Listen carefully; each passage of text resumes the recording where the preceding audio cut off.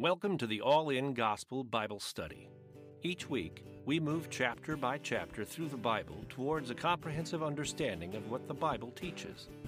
All-In Gospel is recorded live in White Bear Lake, Minnesota, featuring Dr. Sean Dickers. You can support this broadcast by subscribing or donating at the allingospel.com website.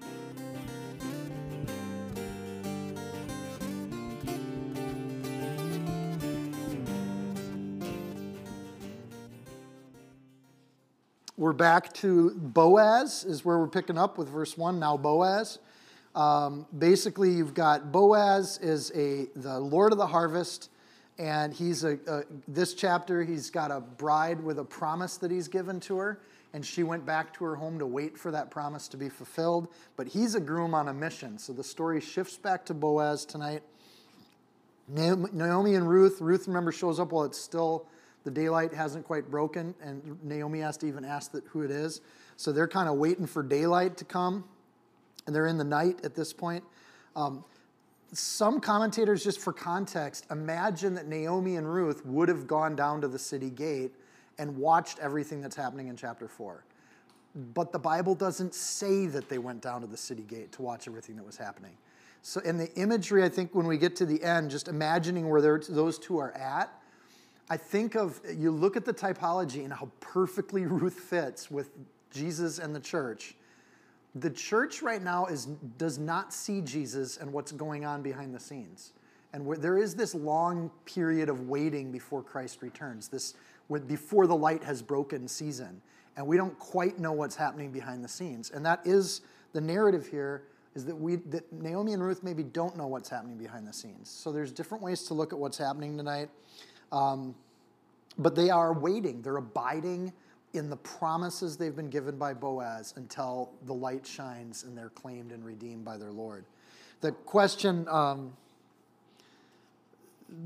sometimes is and for me, at least, this will be a question for heaven. Like, when I get to heaven, it's one of those little things I want to ask. If they're in the town of Bethlehem and Naomi and Ruth are broke, poor people, where might they be staying in Bethlehem? And I got to ask when I get to heaven, because it seems like it would be a perfect symmetry, because mangers then were rock formations that overhung, and you could easily put animals in and out of them. So even if it wasn't a manger at this period in history, it would have still been the rock formation that would have been a perfect fit for that kind of a place. And you wonder to some degree if where Naomi and Ruth are staying right now is actually maybe the same place that Joseph and Mary landed outside of their control. And so it's a question for me for heaven, is where did Ruth and Naomi stay? And was it the same place? And I imagine to myself that, like, the Lord will say, yeah, it actually was the same place. But I just kept that for myself and for people that would ask when they come to heaven. But you never know. But it's a great question to ask, is where would two women without inheritance and without family, where would they be staying right now? But they're in the town of Bethlehem. They're in the same neighborhood, at least, as where Joseph and Mary came. And it fits this image that we have coming up. So Boaz has got this nameless punk we got to deal with tonight, and he's going to get rid of this guy, and then he's going to claim his bride. So here we go, verse 1. Now Boaz went up to the gate and sat down there, and behold, a close relative of whom Boaz had spoken came by. Like, no accidents. Like, behold, there's the guy. He just shows up. So Boaz says, come aside, friend. Sit down here. And he came aside and he sat down. And then he took 10 men of the elders of the city and said, sit down here. So they sat down. So Boaz is gathering a court, like very kind of an impromptu courtroom. And I think he was ready to do this instantly. The city gate in verse 1, we know this. In ancient cities, the gate is where all civic matters were tended to, because you could deal with people in the city, outside the city. They had spots to sit. It's where the elders would sit. When David's son wants to take over Jerusalem, he goes down and sits in the city gate and pretends he's the judge of the city, remember? So this is where that leadership would happen and where official decisions would happen. So Boaz, being a man of honor, has to take care of this in an honorable way. And Boaz is bringing it to the city gates. That's how it's done. He brings the witnesses in, which makes it legal. He brings in these 10 elders of the city so that whatever's going to happen here is going to be official and it's going to be binding. Interesting for me, he asks Ruth to be silent. And part of why he asks Ruth to be silent is because he's about to make a play on this guy that only works if he's blindsiding him.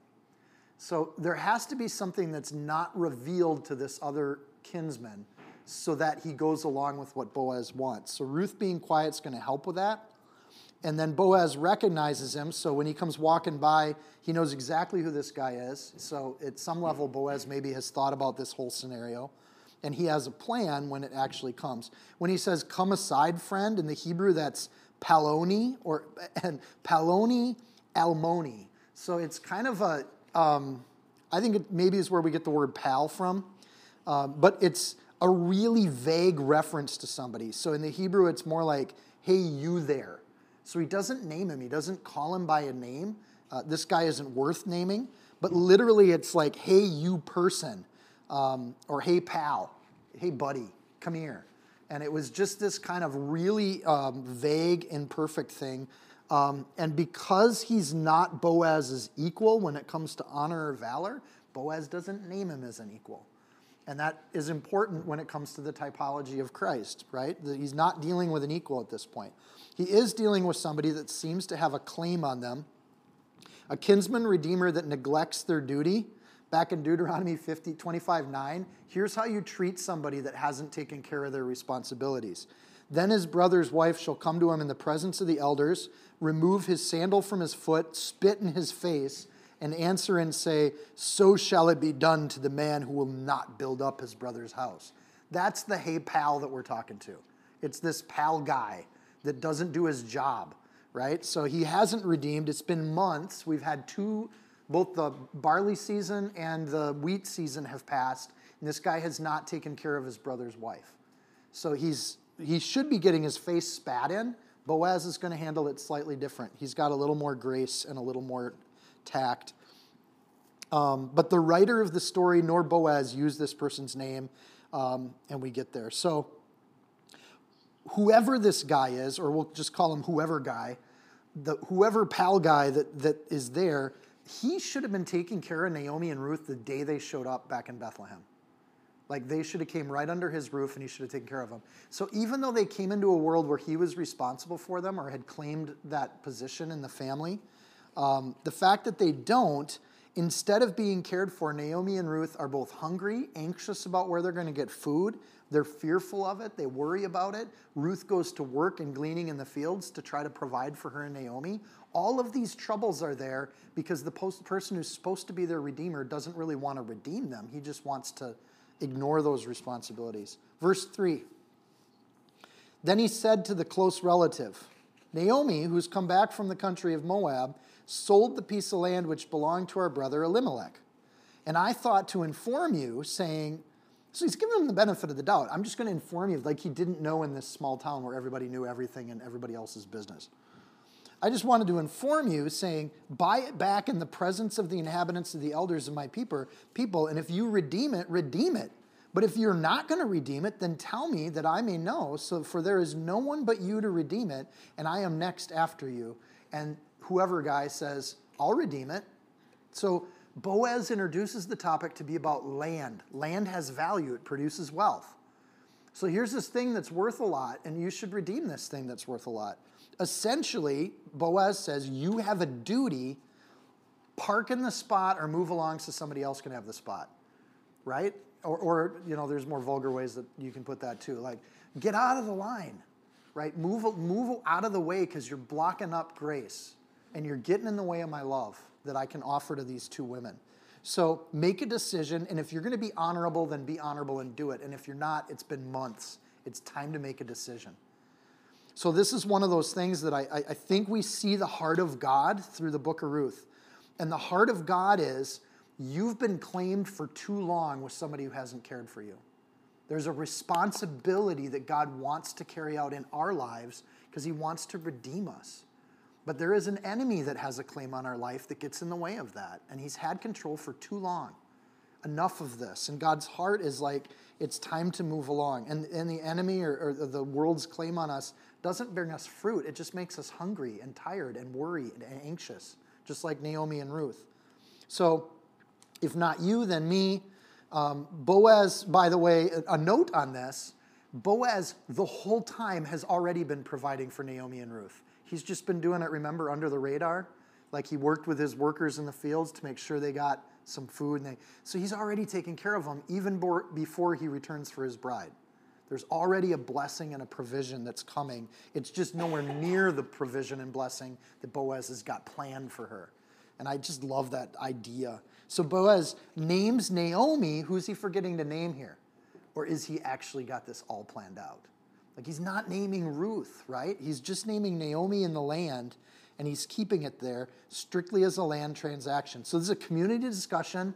The city's there, the elders are there, and some people even imagine Naomi and Ruth are kind of in the corner listening to this too.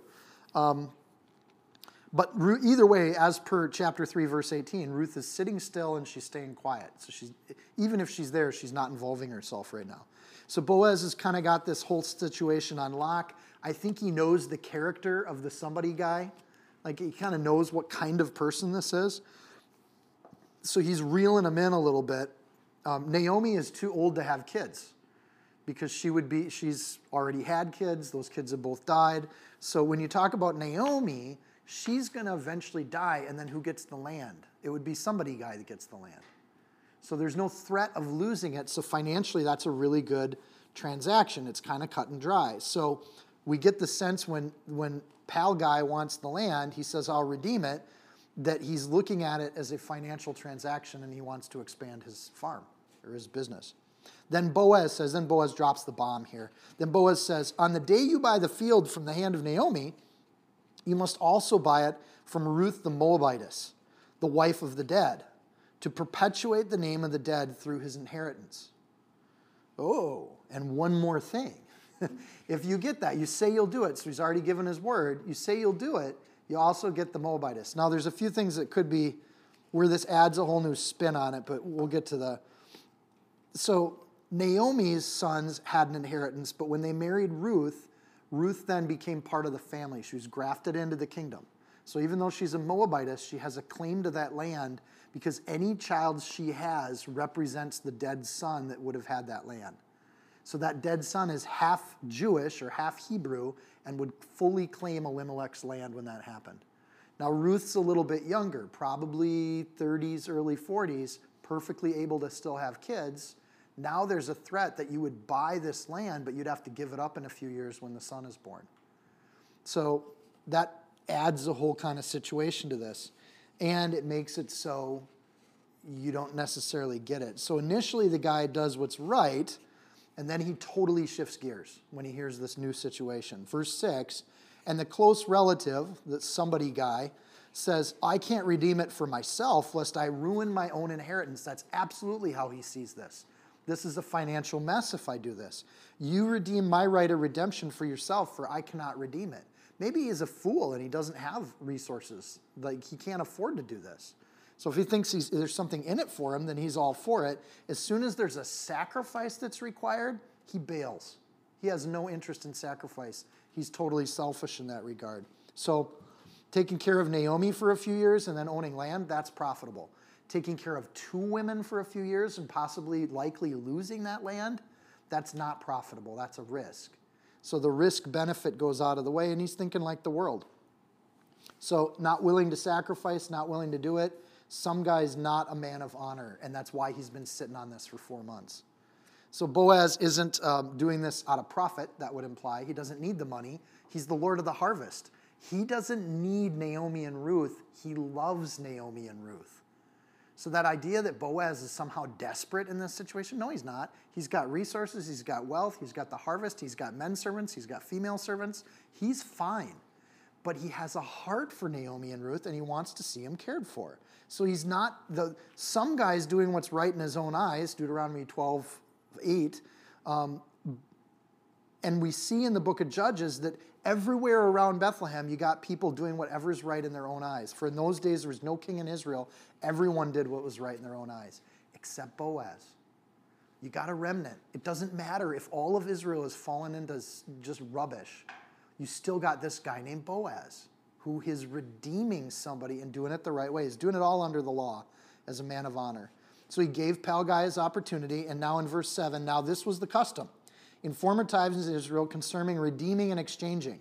To confirm anything, a man took off his sandal and gave it to the other. And this was a confirmation in Israel. This was born out of the taking off your sandal and then spitting in their face, right? So instead of maybe spitting in the face, they give the sandal to one another as a tradition. Now that seals the deal. Why is that the image of sealing the deal? Like, where does that come from? Part of it is sandals were strapped on, so to take off a sandal took time and energy. You had to be intentional about it. It made it so that no Jewish person made quick, snap decisions. They all had to think about their decisions before they made it. And when they gather the elders, which has already happened, and they do these things, then we have it. The other thing that little detail adds in verse 7 is it dates the book. It helps historians figure out when this happened, because we can look at what window of time that was the tradition. And when you have these markers, it's a really important piece where scholars can then look at that, and they know that they can place Ruth in the time of the judges, because that's when this sort of thing happened. Therefore, verse 8, the close relative said to Boaz, "Buy it for yourself." So he took off his sandal. He's not making a snap decision. He's thinking about it. And he's weighing the cost, and he doesn't want Naomi and Ruth. And Boaz said to the elders and all the people, "You are the witnesses this day that I have bought all that was Elimelech's and all that was Chilion's and Mahlon's from the hand of Naomi. Moreover, Ruth the Moabitess, the widow of Mahlon, I've acquired as my wife, to perpetuate the name of the dead through the inheritance, and that the name of the dead may not be cut off from among his brethren, and from his position at the gate, you are witnesses this day." When the deal gets made, Boaz is so excited about it. He announces it to the world. This is the good news, that we've been claimed and redeemed. And not only does the Lord of the harvest proclaim the news, he asks all his servants to proclaim the news too. We are claimed and redeemed, bought with a price, and pulled into the kingdom and the family of God, so that the dead will not be lost or abandoned or forgotten, that their legacy can go on. Therefore, the close relative said to Boaz, we already read that. He says, "Buy it for yourself." So there is a price that gets paid, but it's also in the future tense. Buy it for yourself. So the exchange seems to have happened in law, but it hasn't happened in actual exchange yet. Again, the timing of this is just a perfect fit for Christ and how everything's worked with Christ. "I have bought," when he announces it to the world, though no money has been exchanged. You see the different, like where it shifts there? So in verse 8, it says, "Buy it for yourself," future tense. But when he announces it in verse 9, it says, "I have bought," like it's already been paid for. I've already done it. So it went from future tense to past tense when the sandal got taken off. There is something that happens. It's almost like a place filler when you see a sentence and there's an empty line there where you're supposed to fill in the blank. Taking off the sandal is almost like a fill in the blank when you move that to typology for Christ. Some interchange happens there to where it's not done yet, but then it is done, and there's something that has to be finished in that fill in the blank. But at this point in the Bible, we're not given the revelation of what that is. In the New Testament, the disciples are all like, "We know what that is. That's Christ on the cross." And when Jesus said it's finished, it's done, he announces it to the world, it looks just like this, right? So you see this idea. Moreover, Ruth the Moabitess, the widow of Mahlon, is to perpetuate the name of the dead. There's a family line that's in question here. Why is the family line important to the Hebrews? We have to go back to Genesis to see that. There was a promise that this sin that Adam and Eve fell into, there would be a point where one of Eve's children would crush the head of Satan and would stop this evil and this curse and this claim that Satan would have on the world. This no-named kinsman has this claim that doesn't go as far back or as deep as what Boaz wants to give. So Boaz has got to deal with, and Jesus has to deal with, this other person with a claim on the souls of these women. You are witnesses to this day. Don't miss what's going on with the witness stuff. This is their wedding. Like, we have very different traditions around weddings, but what Boaz just did right here is he just married the bride with witnesses in front of everybody. The claim's been made, and he's going to redeem her. So, do you take this woman? And Boaz is proclaiming, "Yes, I do." And there is an absolute love in the proclamation that he makes is way over the top. It's very clear to everybody, and he's shouting it from the rooftops. I get Naomi and Ruth. So the public announcement is his vow that's going to come there. They're going to probably have like a personal wedding later. But this is public, it's civic, and it's godly. It follows the law. It is a marriage. And all the people who were at the gate and the elders said, "We are witnesses. The Lord make this woman who is coming to your house like Rachel and Leah, the two who built the house of Israel." Wow, think of what they just said there.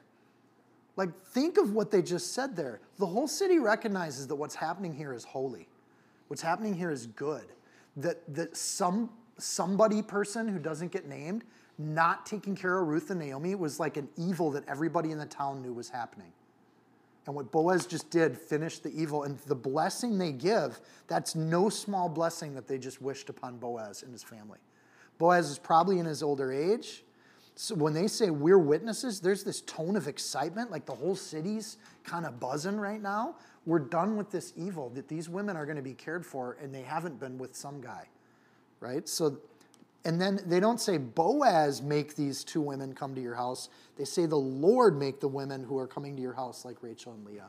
So at some level, it's not about Boaz even. It's about the Lord God Almighty doing a thing on this earth that is absolutely holy and wonderful and good. Right? So, both of these blessings that they say here are kind of like a prayer. Who is coming to your house like Rachel and Leah, the two who built the house of Israel. May you prosper in Ephrathah and be famous in Bethlehem. May everybody know what just happened here. May your house be like the house of Perez. Oh, there's a second one. Whom Tamar bore to Judah because of the offspring which the Lord will give you from this young woman. We, of course, need to go back to those two stories, right? These are really interesting blessings that they give here. Rachel and Leah are, of course, that's two women with one husband. Sound familiar? Yep. Right? It's in Genesis 29 if you want to go back and do the whole thing. Jacob wanted Rachel, and Laban tricked. There was like a sleight of hand that went on there, and Laban tricked him and sent Leah in for the wedding first, so he claimed Leah, but Jacob really loved Rachel, so he gave another 7 years of sacrifice so he could get the one he loved too. Kind of similar to him getting Naomi and also getting Ruth, the one that he loves, right? And he's willing to take them both on because he wants the woman that he loves. So he takes them both. Leah gives birth to Judah, which is kind of significant in Israel history. Like, the impact of this love situation changed the nation by making the tribe that's going to be the inheriting tribe. So massive blessing in that one. Ephrathah is the grandson of Perez, and they're in that city. It's a little like outside part right next to Bethlehem. So Ephrathah would have been genealogically the father of the town Bethlehem. Does that connect for you? So just that weird term there is not so weird to people who live in Bethlehem. That's like when we say we're in St. Paul, like our town is in honor of St. Paul. But for Ephrathah, that would be the connection to Bethlehem. 2 Chronicles 2:50, if you want to get the genealogical part of that. Perez then, whom Tamar bore to Judah, is no small heritage, because they're praying on Boaz's greatness in Israel. They're praying that this story goes down in history, that they become as famous as these two very important situations. So Tamar was Judah's daughter and Er's wife in Genesis 38, and Onan, the second brother, refused to take her. Remember? And he spilled his seed on the ground because he didn't want to mess with her. And Judah then says that she needs to stay until his third son gets old enough to marry. She takes it upon herself to dress up fancy, and she tricks Judah into sex. So it's a younger woman marrying an older woman, and she does it through a little bit of intention on the woman's part. And the Hebrews at this point in history are seeing that what's going on there is that she is advocating for herself out of love and willing to take an old crusty guy in order to honor the family and keep the family line going. So there's not necessarily perfect people in these stories. Judah thinks she's a harlot, which says something about Judah's character, and he goes in with the harlot and has a kid, and then they get these reminders where she has to come back and remind him that no, she wasn't a harlot, she was actually there to seal the deal. So you would think not the kind of blessing you would give on people, but in this context, You got a younger woman marrying an older man. Boaz did this game with pal guy to get the deal. So the sleight of hand becomes a tradition that's one of honor. Because in this sleight of hand, it's done for the right reasons. And Boaz doesn't lie. He doesn't break the law. But he doesn't necessarily, he plays the guy's selfishness against him in order to get this situation where love, redemption, and care can happen. So he's sly like a fox when he does this, but he's innocent as a dove at the same time. It's a nice reminder of how all the stories of the Bible overlap. They're all images that lead to the next ones, which ultimately lead to Christ. And there is a meta-narrative in the Bible. In a passage like this, I love this stuff because it makes you go back and research the Bible. Okay, where were Rachel and Leah? Where's Tamar? Tell me, I got to remind myself of these stories because it's a meta-narrative towards Christ. It all leads to Christ. So at the end of the day, they're praying for greatness. They're witnesses to the agreement. And they show basically that there is this search for a king that they're keenly aware of. It gives us a glimpse of Jewish culture right now. They're still aware of how important this line of king is. They're looking for a Messiah. And Elimelech's line is still in the game because of this whole situation. And they're like, blessings on Boaz, blessings on your family. We hope that even though Ruth couldn't have kids after 10 years with her first husband, we're going to pray that you guys have kids because we want this story to be told forever. And they write it down and they keep it as a community. May you prosper and be famous. Those are two different things. God blessing somebody in prosperity is that Boaz not only doesn't have to pay the sacrificial price, but that God blesses his household so much that the price is just irrelevant. That it was never about that in the first place, and it shouldn't be. The elders then see all of this as good and right and decent, because I'm sure the talk of the town was like, is this some guy ever going to take care of these women? Or is he just going to continue to make Ruth like work in the fields every day? What kind of guy is this? What kind of claimer is this person of her? So the descendants of Boaz and Ruth, we'll get to those here at the end of the chapter. That's how the whole story ends, is a genealogy. Like all of this is towards this genealogy. So fast forward quickly now, like things move quick. So Boaz takes Ruth and she became his wife. Boom. That would be the consummation of the marriage. So at this point, she would also say, I do. And he says, I do. And they get married. This is not a shotgun wedding. This is just a wedding. Why wait on this wedding? You might as well start your life together. So when he went into her, that's exactly what you think it is. The Lord gave her conception and she bore a son. Bam. 10 years with no kid, have sex once with Boaz, and they have a kid. So, boom, it just happens. So their prayers are answered. They pray for a kid, and they get a kid. This is probably a huge blessing to Boaz, who was going into his old age thinking that his line was probably about done too. So to have this all happen and this play out, whether or not Boaz was also a widower, some people think maybe he had other, but this idea that he has kids and that this happens with Ruth right off the bat, it's kind of amazing. So then the women said to Naomi, blessed be the Lord who has not left you this day without a close relative, and may his name be famous in Israel. So again, the women of the town come around Naomi. I think the women of the town were already kind of taking care of Naomi. Like they knew her, and when she came into town, they recognized her. So the fame grows. The child is a blessing. I like how it's not Naomi or Ruth that get blessed. The first thing in verse 14 is they bless the Lord. Look at what God has done, and look at how God has done these things. So the Lord had gave her conception. Interesting also, like in verse 13, it's not Boaz that gave her conception. It's the Lord that gives conception. When it comes to children, that's God's business.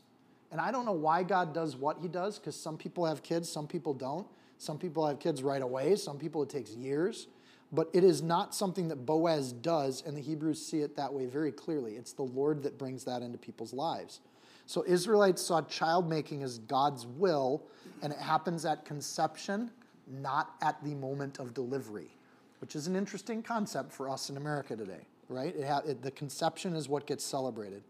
So the two women are celebrating now. The God has not left you. It's in contrast with chapter 1, verse 20, when Naomi said, the Almighty has dealt bitterly with me. That is completely flipped for Naomi at this point. She's absolutely a person of joy and redemption. So they first were saying, poor Naomi. Now they're saying, how blessed and how good is God towards Naomi. And what a wonderful thing. Then verse 15, the blessing just keeps coming. May he be to you a restorer of life and a nourisher of your old age, for your daughter-in-law who loves you is better to you than 7 sons has borne him. Think of that in the ancient world. This one Moabite daughter you have, she's better than 7 sons, and 7 being the number of divinity. God could have given you a perfect number of sons, but this Ruth, she's better than that, way better than that. When Jesus talks about the bride of the church, we see poor, needy, destitute, gleaning in the fields people. What God sees is precious. And his bride is precious and to be dressed in white robes. And it's more precious than anything else. And we just see that image where the whole town is seeing this, not just Ruth and Naomi. They're blessing the whole community when this happens. So Ruth chapter 1, we saw Naomi abandoning hope. And now we see the whole town giving her that hope back. It's clearly being pointed out. Verse 17, then Naomi took the child and laid him on her bosom and became a nurse to him. So Naomi gets to take care of her grandkid. What a huge gift. Verse 17, also the neighbor woman came and gave him a name, saying, this is a son born to Naomi, and they called his name Obed. He's the father of Jesse, the father of David. Don't miss that this story was being gathered during the exile in Babylon or under Samuel. Right? So one of those situations, they're looking back on it. This particular verse lends us to Samuel. He would have been the high priest when David was king, and he's basically bringing this story into like contemporary relevance when he makes that sentence, right? So where at the end of Judges we saw pieces that were likely added on during exile, the book of Ruth was likely a story that got gathered under David's kingship. Why? Because it's David's family, like it's in his own family tree. Like he wants this story put into the records in the temple. So the hopeless is given hope. Praise God, serve God, worship God. This is the God who sees us. And he brings blessing to people that think their lives are destitute. And it's just how God operates. It's when we think that there's no hope that God brings hope to the situation. And in that sense, sometimes we can, as we see this happen with people around us, we can celebrate that. It's why we say, what's going on in your life? And let's share some of those stories with each other. So Naomi gets to be a nurse to her own grandson that she'd already accepted she would never have. Amen to that. And blessed are the poor in spirit. They inherit the kingdom of God. The name Obed means serving or worshiping. And I love that the town gave the kid the name. It wasn't just Boaz and Ruth naming their own kid. The whole town just names him. Like this is something that meant something to this community. A community of people living under God's law and seeing that happen and seeing this situation go on as long as it did. The whole town does this. The neighbor women gave him the name in that the story was so powerful that he got a nickname called worshiping or serving, which is the same thing in Leviticus. And the name actually stuck. So don't miss the other piece of this as we kind of wrap up Ruth tonight. This is the reason Joseph and Mary had to go to Bethlehem, is because this was their family tree. This is where their family was from. So Ruth and Boaz are the entire reason why Joseph and Mary had to make that trip. Like God's been planning this all from generations before it even happened. He put the stars in the sky to guide the wise men to this location, and this story is part of what made all that clockwork tick together. And for the engineers in our room, the precision of this has got to just be stunning. Listen to the heart of God towards his people. And when we read the book of Ruth, we have to understand just how much God loves us and how much that should sink into our souls. This is from Isaiah 54:4, because he's not only setting up Joseph and Mary, he's setting up the prophets. He's setting up everyone that's going to talk to Israel and God's people for all of history with this story, because we see the heart of God. So Isaiah reflects that. Listen to the connections to Ruth here. Isaiah 54:4, do not fear, for you will not be ashamed. Neither be disgraced, for you will not be put to shame. For you will forget the shame of your youth, and you will not remember the reproach of your widowhood anymore. clearly thinking of widows being in a situation that's shameful. More, for your maker is your husband. The Lord of hosts is his name, or the Lord of harvests. And your Redeemer is the Holy One of Israel, and he's called the God of the whole earth. For the Lord has called you like a woman forsaken and grieved in spirit, like a youthful wife when you were refused, says your God.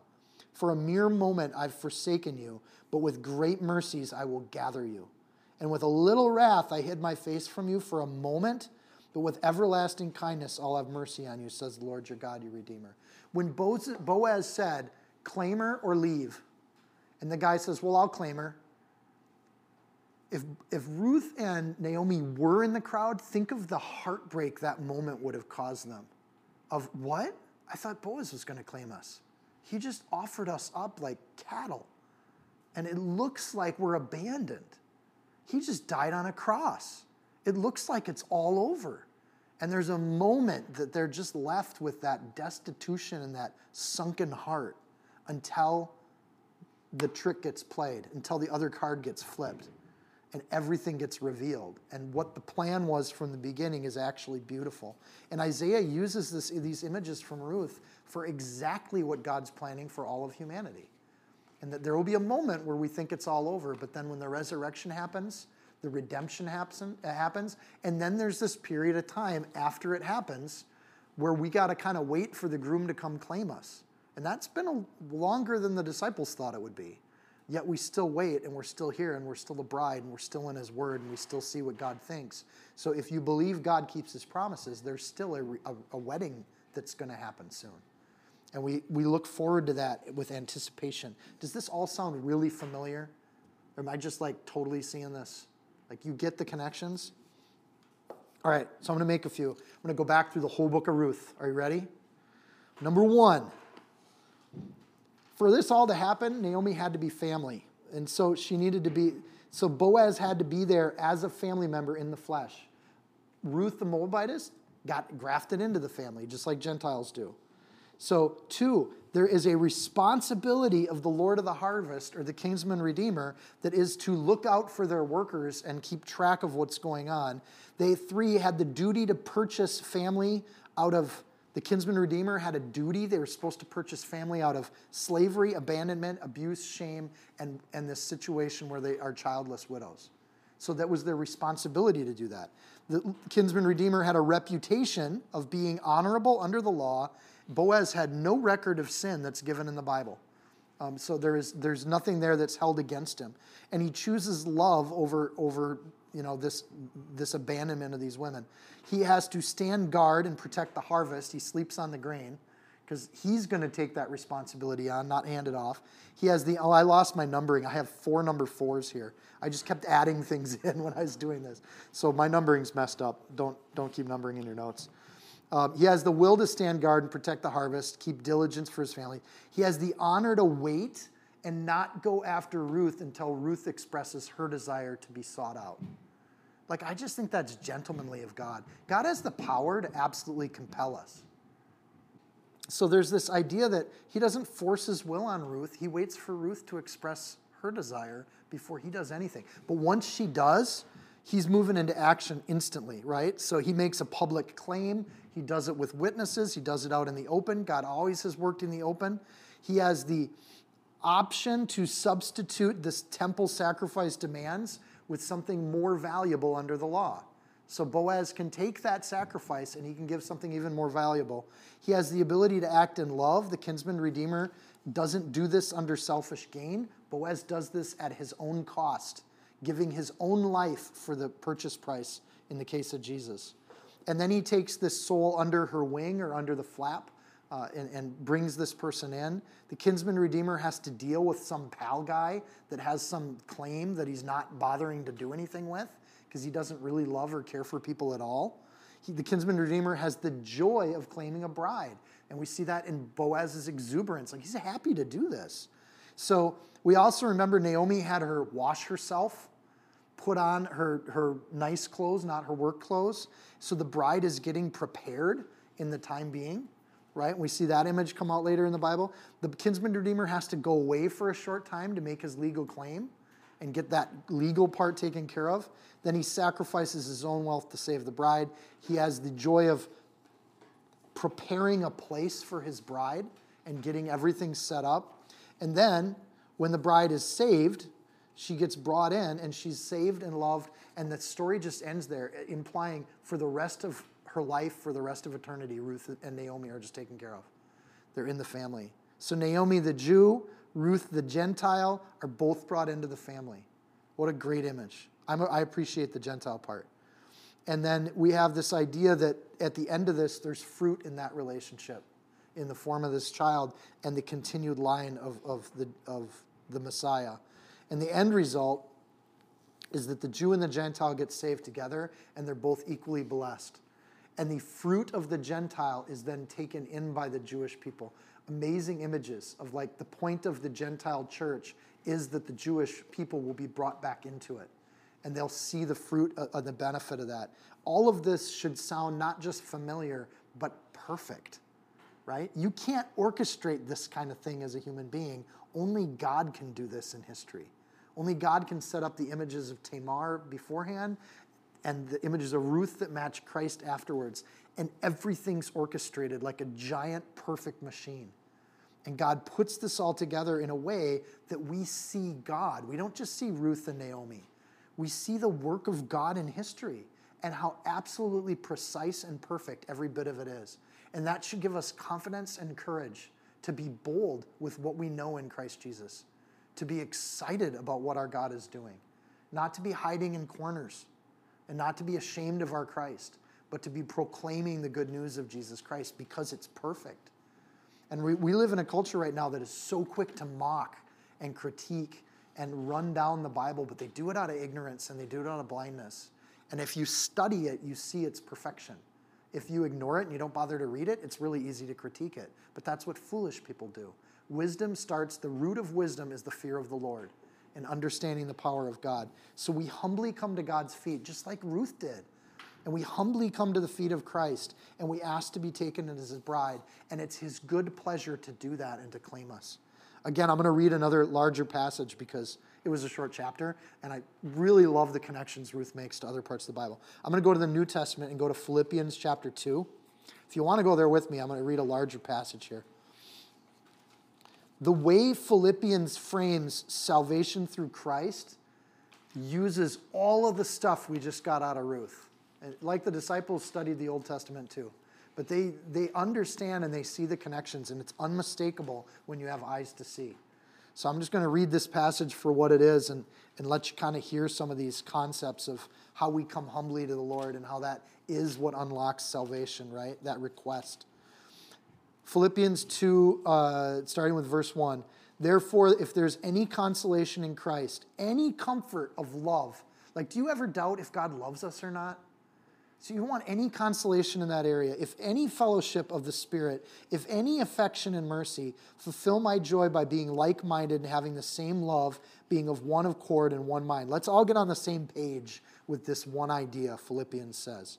Let nothing be done through selfish ambition or conceit, but in lowliness of mind, let's each esteem others better than himself. Let each of you look not only for your own interests, but for the interests of others, like Boaz. Let this mind be in you, which was also in Christ Jesus, who being in the form of God, did not consider it robbery to be equal with God, but made himself of no reputation, taking the form of a bondservant, the lowest form of position on this earth. And coming in the likeness of men, and being found in the appearance as a man, he humbled himself and made himself obedient to the point of death, even the death of the cross. Therefore, God has highly exalted him and given him the name which is above every other name, that at the name of Jesus every knee should bow, of those in heaven, of those on earth, and those under the earth, and that every tongue should confess that Jesus Christ is Lord, to the glory of God the Father. Therefore, my beloved, like he's talking to his fellow church people, the people I love, as you've always obeyed, not as in my presence only. Don't obey me, but now much more in my absence, work out your own salvation with fear and trembling. For it's God who works God who works in you both to will and to do for his good pleasure. He wants to save us. Do all things without complaining and disputing. Sounds like Ruth.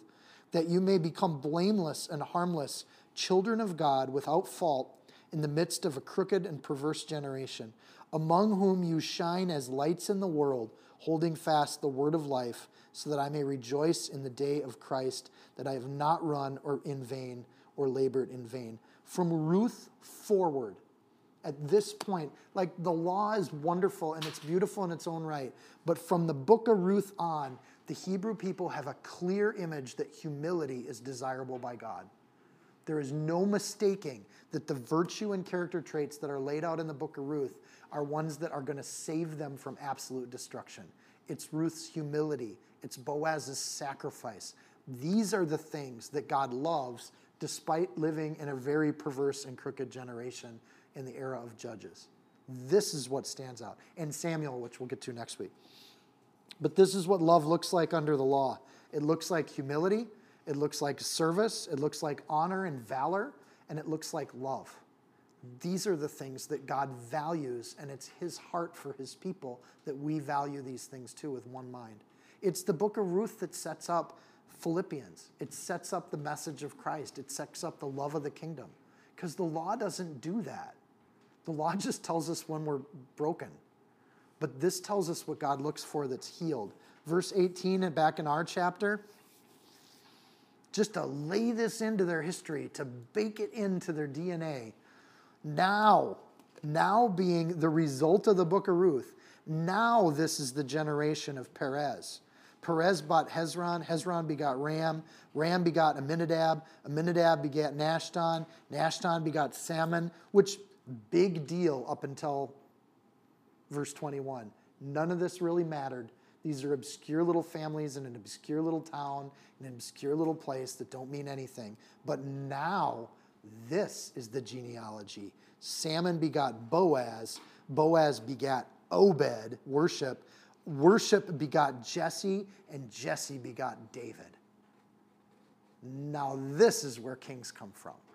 This is what God cares about. So by even working this into his line, the book of Ruth becomes essential in Jewish history. And Jesus does that through the birth of Obed, this worship, this spirit of praise that comes out. Really simple point here, God works in history. This is the only religion, Jewish, Judeo-Christian tradition, is the only one where God works throughout all of history. It's not a single showing with golden tablets. It's not a magical moment in a basement somewhere. It's not the thinkings on the hills of the Himalayas, written down in scripted, obscure things. It's not weird prophecies born in Egypt. God is a God that works throughout all of human history in a way that we can understand. And he's made himself revealed to us, and he's shined his light to us, because that was the plan from Genesis 1. Like, we could see God, and we could see what God does through our history. Super simple point. And when we see 18, 19, 20, 21, 22, I think that's the point that's being made at the end of Ruth. This is a God of history. This isn't a legend. It's not a Aesop's fable. It's history. And it's treating itself as a writer. This is being treated as a historical document. And the genealogy makes it a historical document. It's just saying we just want to expand one little story here. And this story gets put right into the genealogy in Matthew for the genealogy of Jesus Christ. Simple connection. The book of Ruth is the only real connection between Perez and David. Otherwise, these are obscure lines that would have been missed. So when we do a genealogy, when Matthew makes his genealogy and goes all the way from David all the way through Jesus, he uses this line to get back to Abraham. Without Ruth, he wouldn't have had that clear connection. Chronicles wouldn't have been able to build this up from the genealogies of Numbers, right? So we needed this connection from the earlier books in the Old Testament to get into Chronicles. These 4 verses are the only things that get us there. 5 verses. Also, this little piece, in addition to the tradition with the sandals, dates the book of Ruth to being written sometime when David was king, because it ends at David, right? We don't see what happens after David here. So, interestingly, they don't do a genealogy of Saul, because he was a king too, right? He was the first king. But the genealogy in God's eyes, Saul was the king the humans picked. but David's the king that God picked. And God was already picking that king 3 generations beforehand. And I just look at that and I think, what kind of God do we serve that knows that and understands that? So humility, love, sacrifice, faithfulness, all of this leads to the great-grandson being the first real king of Israel and the first king that God's going to really bless. So this is more than answering the prayer of verse 14, right? It all got prayed for back in verse 14, and the end of the book says, and it all really got answered. Like Ruth is like Tamar. This is a story that looks a lot like the stories of old, the stories of Genesis. In fact, Ruth is absolutely in that tradition because she's being loved and blessed by God in that sort of situation. So we have this transition between the histories, and now we're going to move into the book of Samuel and then Kings and Chronicles. This is an absolute hinge point in the Old Testament. And these verses are part of that hinge. Like we're going to move now towards the era of kings. Samuel starts out during the era of judges, but it's Samuel that will go and anoint the first king, and we move into the era of kings, which is kind of fun. So, amen? Let's pray. Dear Lord and King, we just thank you for what a blessing your word is to us. That, Lord, your word is sacred, and we don't take it lightly at all. Lord, we are so filled with the idea that you love us, you want to redeem us, Lord, and you do it with great joy. You take that opportunity and embrace it. What an absolute gift. Lord, for those of us in this room that have accepted that gift, may they just be blessed this week. May the holidays be a time when they can share their love and their grace and their peace with the people around them. May they be a blessing to their family, not a curse. May the words from their mouth be encouraging and edifying, and Lord, just a light to the people around them. And I just pray that we can know that we're loved in such a way that we have plenty of love to give to other people, and we're abundant in our love. And our love is one that we just keep adding rooms to our heart for more and more people. Lord, we know that you can do a work that we can't even imagine, that you can plan things generations ahead of time with perfection. Lord, we see what you're doing in Ruth. We get the imagery, and we just appreciate it. Lord, thank you for talking to our hearts, not just through histories and genealogies, but through stories and love stories and narratives. Thank you, Lord, for the adventures that we're going to get in coming books, Lord. And we just know that you know humanity, and you know that we needed to hear these messages in different formats and different ways so that we could recognize Messiah. Lord, we just thank you that you came to redeem us, that there was a price and you paid it, and you did it with joy. Lord, we can't imagine what kind of cost that was. But we know that you dealt with some guy that had some claim on us back in the day. And Lord, we just thank you for claiming us as your bride. We pray you return soon. Waiting makes us anxious. And Lord, we want you to come back as soon as possible. And we know we got plans, but we know they're not as good as what you have in store. So if you want to come back tomorrow, tonight, we're cool with that. But Lord, we'll wait until you come because you told us you would. And we hold that promise close to our hearts as expectant brides. In Jesus' name, amen.